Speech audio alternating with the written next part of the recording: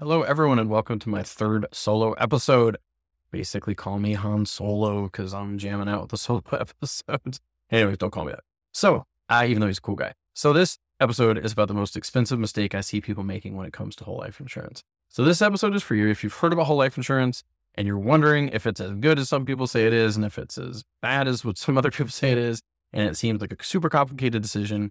I'm going to help you avoid what I've seen as the most expensive mistake when it comes to whole life insurance. So, the purpose of this episode is really to arm you with enough knowledge to ask the right questions if someone's encouraging you to go down to this pathway. And it can save you a lot of time to come at it from the angle that I'm going to encourage you to approach. Because one option is you can technically learn about all the different ins and outs of this product, which is kind of simple in some ways, but also kind of complex in other ways. And you can learn all about the dividend scale and guaranteed growth and vested growth and an IFA and collateral loans and guarantor fees, mortality rates, surplus, dividends, smoothing, standard deviation. You can dig into all this stuff. You can go buck wild with it. But if you don't actually need the product at all, it's kind of like spending a ton of time learning how to pilot an airplane when you have absolutely no intention of ever flying an airplane. So I'm really encouraging you to go down a pathway of, first of all, figuring out if you actually need the thing before you become sort of an expert on it. So the purpose of this is then to arm you with the right information, the right questions of if you're going to meet with someone or talk to someone who's is encouraging you to take a look at this, it's to help guide you down a logical decision path in the context of a plan to see if this is something you need to take on or not. So diving into things. Disclaimer. If you have not hired me as your financial planner, then I do not know your specific situation. So please do not take any action based on what I say today without talking to someone who does understand your situation from an overall financial planning standpoint, from a tax standpoint, from an estate planning standpoint. Like, please don't take any action just based on this information. Talk to someone who understands your concept. Now, that being said, this episode is based on insight that I've gleaned over 10 years of working as a financial advisor, financial planner, and helping people figure out if whole life insurance makes sense for them. And I understand the product really well. So next, my potential biases and conflicts of interest. So first and foremost, I'm a fee-based certified financial planner. So people hire me to create financial plans. They pay me for a plan. I deliver a plan. If at the end of the day, they also desire to implement with me, if someone actually at the end of the day needs whole life insurance or it makes sense for them to implement it, I do get compensated for that. So first off, I do a plan to actually find out if people need it or not. And then if they implement with me, I do get compensated for it. So that's my potential conflict of interest and bias. Now, one piece of context that's very important is when I mention whole life insurance, I'm specifically talking about participating whole life insurance, not non-participating whole life insurance, not universal life insurance, because I find that participating whole life insurance is the type that people are most commonly talking about when it comes to whole life insurance. Participating like this, if you listen to something or read something about whole life insurance, they're talking about this usually. So that's why I'm going to focus on this one. And I might refer to it as par or just general whole life, but that's what I'm talking about. So when I say the biggest mistake in whole life insurance or the most expensive mistake I see people making is buying it, but they don't really need it. So, I believe you have a path before you to kind of help figure out if you need it or not. When I became an advisor, I didn't know what whole life insurance was. I never really heard of it. I became an advisor. I heard about it. I learned about it. And then I was, working for a few years and I didn't realize it was such a polarizing topic until I came across a lot of financial stuff out there that's, talking about it. And I have actually been in a room with physicians, listening to other physicians who know a lot about finances. And one person said it was like the best thing ever. And this other person said it was like the worst thing ever. So I kind of looked around the room and I'm like, people are kind of confused. It's like, why is it so polarizing? Who do I believe when it comes to this? And I'm going to help take that polarization off the table a little bit, because what I find is that a lot of the polarization comes from the idea that it's not a nuanced decision, and there is some nuance to it. So for a while after I became an advisor, I was hired to train other advisors because I used to be a teacher. I have a master's in education. I love explaining things simply. So people are like, hey, why don't you train our advisors? And one day I'm walking past this table of advisors that are kind of arguing. And one of them turned to me and said, term or whole life? Like term insurance or whole life insurance, two types of insurance. And I just answered back, it depends. And they get kind of irritated with me when I'd say things like it depends, because they just wanted this black and white, non-nuanced answer of like, yes, this or yes, that. And it really is, it depends. Like it depends on a lot of factors. And so I think one of the things that helps take this polarization out of the mix is that any financial product or financial approach or any maneuver. I think of it as a tool. So like when people ask me things like, how do you feel about this? Or what's your opinion about this? It's like, I don't feel anything about life insurance because it's a tool no more than I feel anything about the shovel in my garage. I don't feel anything about a tool. I get excited about what different financial tools can do for people and whether it can speed them up towards their financial destinations or their financial goals. But other than that, like the tool itself is, it's just a tool. So, for example, when first place I ever lived, my wife and I got married in Venezuela and we lived in a condo. And we didn't need a lot of tools because we were in a condo. So like I had a drill, like some wrenches, screwdriver, stuff like that. Didn't need a shovel. Certainly didn't need a snowblower. Living in a fairly warm country that didn't snow. And so if I'd bought, just to use this example, a snowblower, it would have been something I didn't need. At the time, it just didn't make any sense for me to buy. Now I live in Canada, I have a big driveway, I have a backyard rink. So it makes tons of sense for me to own a snowblower. And it's a tool that helps me do something faster so I can get on with my life. What evokes emotion in my life is when I can get my driveway clear faster, when I can get my backyard rink cleared faster, or when I can go help my neighbor who doesn't have a snowblower clear his driveway. That's what makes me happy is what it does for me. So there's no really feeling or opinion about the tool itself. It's what it can do for me. I feel the same way about financial tools. And so the emotion comes in when any given financial tool is going to help someone retire earlier, have more peace of mind around their money, or some other tangible gain that's going to have a positive impact on their quality of life. And there's another reason why I think it's polarizing, which I'm also going to help address, is because I think a lot of people, when they do their analysis of the tools that are out there, if they've decided that they don't need this tool in their toolbox, so if they've decided that they don't need whole life insurance, then I think a lot of times they think, well, if I don't need it, probably no one needs it. Or if people have decided that they do need it and really want it, they might think that, oh, everyone else should need it and want it. But it's really nuanced. It's really dependent on the individual. But a lot of people do get attached to what the decisions they've made and kind of think that those decisions should happen for other people. So I'm going to give some examples of real life examples of people who I've helped figure out whether it did or did not make sense to buy this specific product and to help avoid the most expensive mistake, which is buying something you don't need.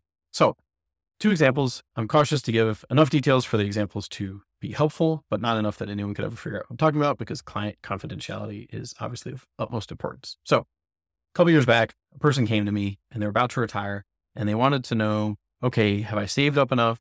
Am I going to be okay in retirement? Can you project this forward for me?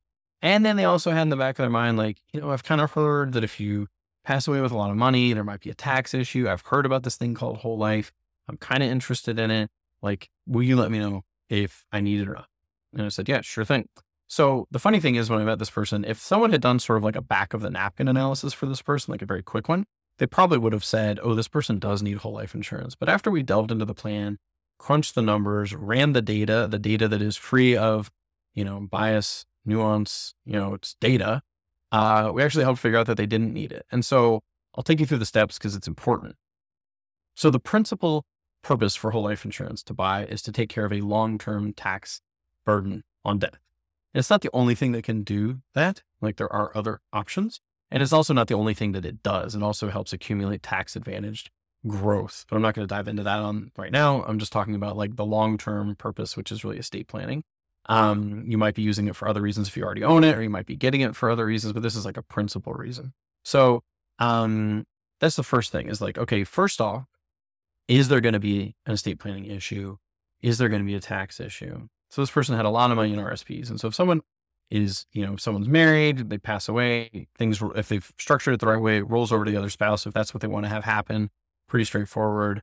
But whenever the last person passes away, that value gets added to the value of their estate in the year of death. And it doesn't take long to get up into 50% tax bracket in Canada. So there are people who own RSPs who are going to see 50% of it go to taxes when they pass away. Now, that's the first thing is there going to be a tax burden? And the second thing is, do you care? Like some people, maybe they don't care about leaving a legacy. Maybe they're not that concerned, or maybe there's other assets that could be sold to take care of that tax issue, or maybe they still feel like they're leaving enough. There's all sorts of reasons why someone wouldn't be bothered by this idea. So in their case, we did the math and we said, we can actually take care of this tax issue. Like we can look at a way where you're going to be okay. You're going to have enough money in retirement. There is going to be a surplus when left over. But is there a way for us to mitigate the tax issue where we can draw down on different accounts in a tax efficient way? So in their case, we looked at their life expectancy. We showed them what the likely tax bill would be if they lived to their life expectancy. And it just didn't concern them. They're like, you know what? I don't think we really need to do anything about this. So Perfect. We said, doesn't make sense. If you don't care about it, we've mitigated the problem pretty well. Not something that's going to bother you. Probably doesn't make sense to put any money into this. Now, I'm going to jump into the next story where it did make sense. And I want to be super clear here. Like, my main role day to day is I help physicians answer their biggest questions around finances via a fee-based plan, where you pay me up front to help define your goals, help analyze your likelihood of reaching them, and then look for areas of optimization and give you a blueprint on how to achieve it and how to implement. So part of my planning analysis covers this question of, do you even need this in the first place?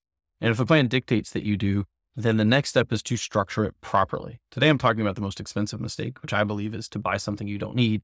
The second most expensive mistake I see people making with whole life insurance is not structuring it properly.